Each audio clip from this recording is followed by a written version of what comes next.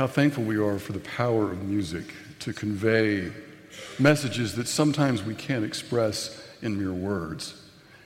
And how thankful we are to have a choir, and this morning a brass ensemble, to allow us to enjoy the power of music even more.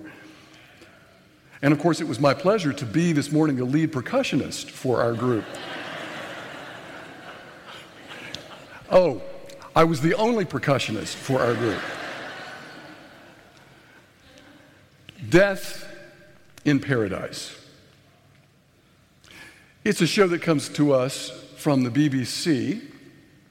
It takes place on an island, a paradise, except that every week somebody dies, which in my book is not a paradise. You might be a little suspicious if the island motto is, people are always dying to come here, and if you die while here, we will publicize your death with a show. Death in Paradise was also the theme for Genesis chapter 3.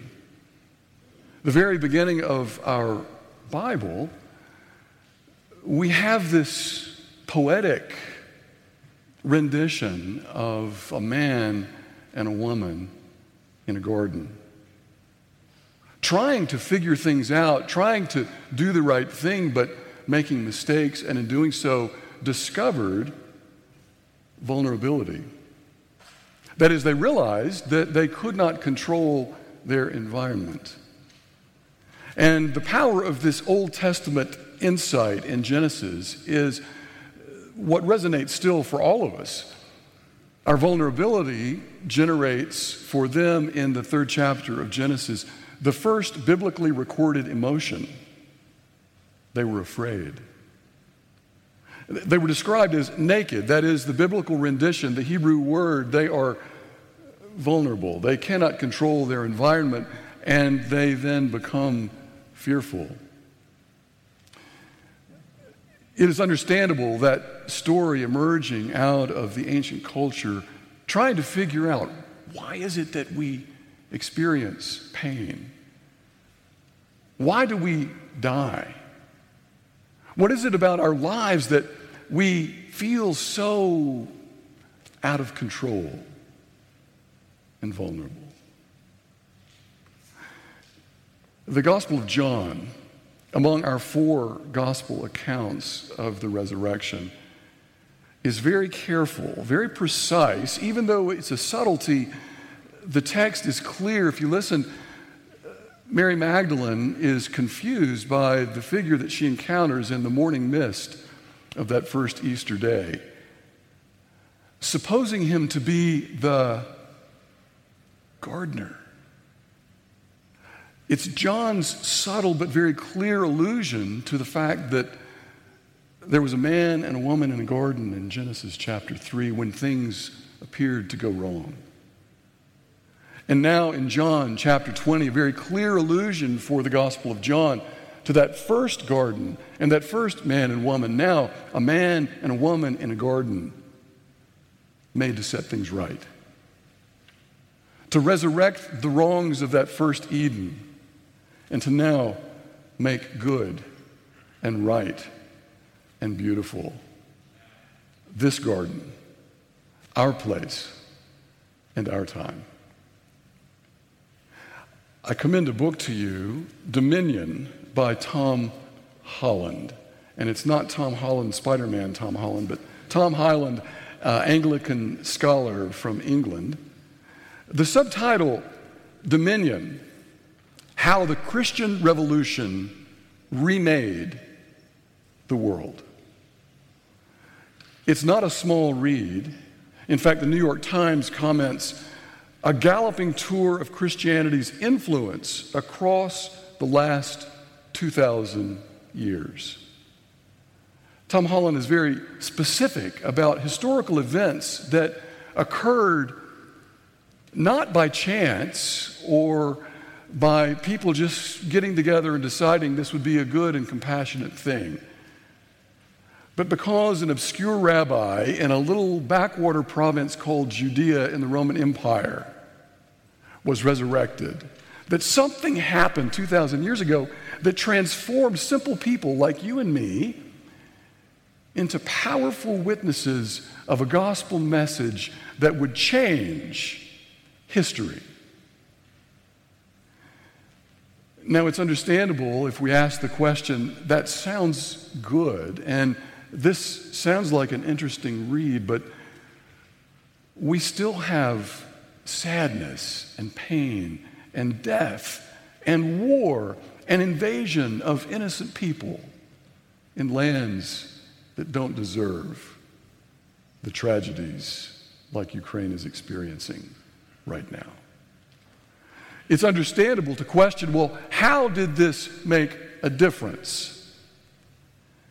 And the answer Tom Holland and others throughout history have acknowledged is that the resurrection of Jesus, that empty tomb in Jerusalem, generated a whole new perspective on the world that moves us simply from a Garden of Eden to a land and a world filled with little Christ. That's the word that Christians, or that's the translations that the word Christian means, little Christ. That empty tomb, the resurrection of Jesus, generates in you and me a whole new sense of perspective and power. There is a resurrecting of Eden in the sense that you and I are called, in fact, empowered to do things we would not have done had there not been a resurrection.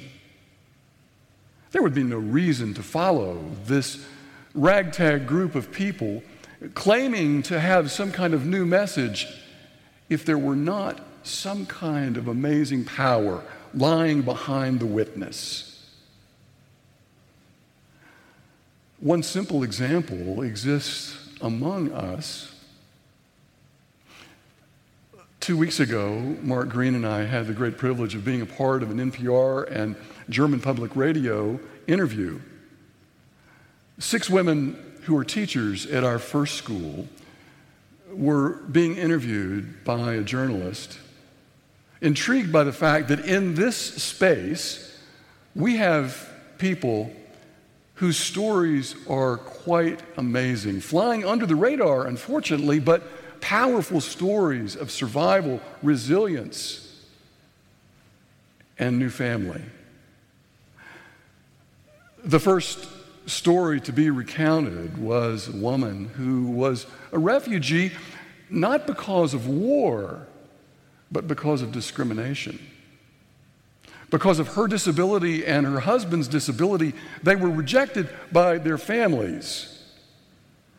And then they heard about a group of people somewhere on the other side of the world that would not only allow them to be here in this place, but actually serve in a capacity that is changing little children's lives and ministering to our children in first school. She's now a teacher, helping us in this space.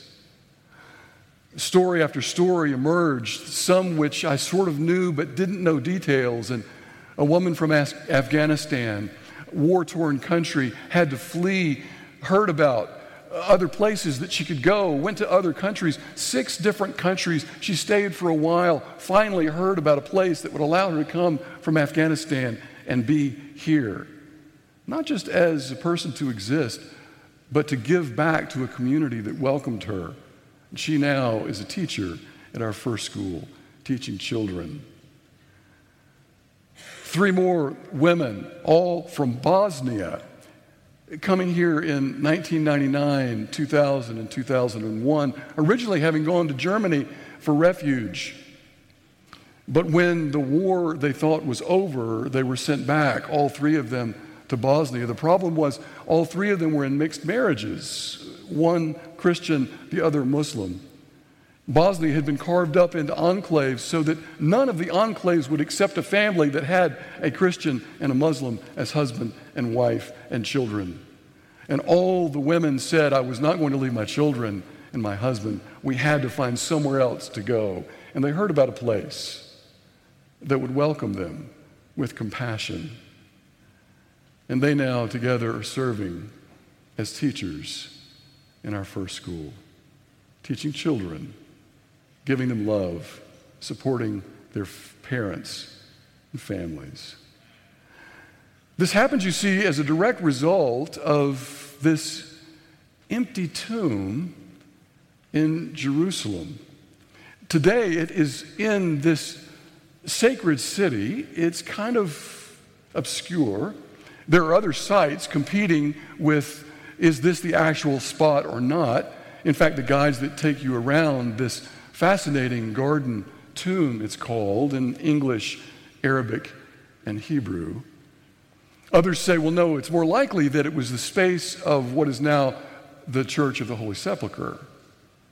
But in Jerusalem, there is this walled garden, which, by the way, is the actual translation of the word paradise. Paradise is one of the oldest words of any vocabulary anywhere. It comes to us, scholars say, probably from the original mother tongue of almost all languages called Sanskrit from India. And in that language, the word paradise simply means walled garden, enclosed sacred space. It is a walled, enclosed garden tomb in Jerusalem, surrounded by incredible beauty. As you move through that garden tomb space, you're struck by the colors and the quiet, even surrounded by the chaos of a busy city. The quiet and the solitude then leads to a space that some of us will be seeing in a few weeks as we visit this place in Jerusalem. You look to a tomb that the guides will say, this might not be the spot, but it's in a garden outside what would have been the original walls of the Roman city of Jerusalem. There was a wine press within this garden. It fits all the characteristics of having been the remains of a limestone quarry outside the city that had been changed into a place where prisoners were tortured and killed and then entombed nearby. It might not be this spot, but it would have looked like this spot. You're allowed to move up the steps into the tomb, and this mystical moment, you turn around inside the tomb and you see this sign.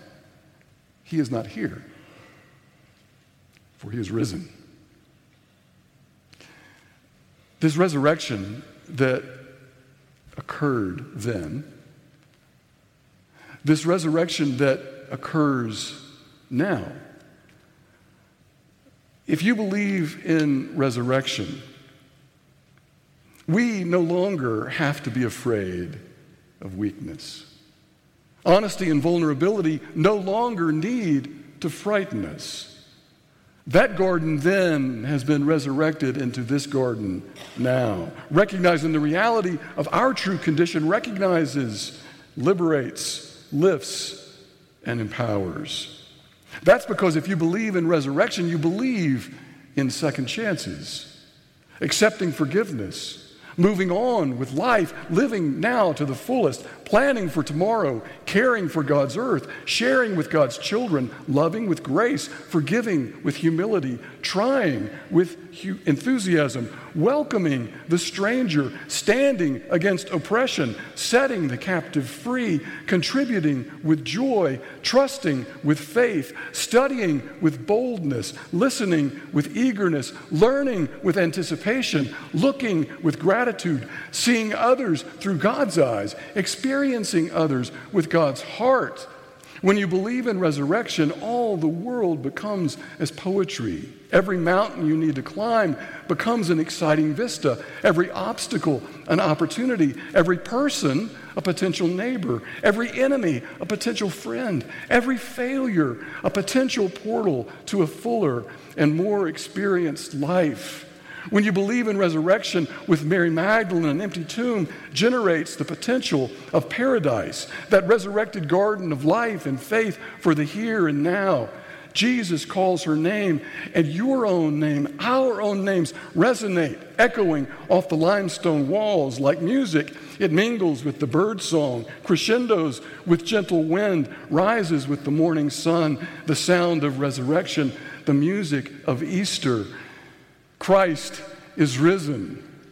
He is risen indeed. When Beethoven constructed and put together and composed his Ninth Symphony, today we know connected with Ode to Joy and Joyful, Joyful, we adore thee. When Beethoven put together the Ninth Symphony, he couldn't hear the music, but he could feel it. This day, brothers and sisters, may you feel the resurrection reverberating and resonating in your heart and spirit this day and forevermore. Thanks be to God. Amen.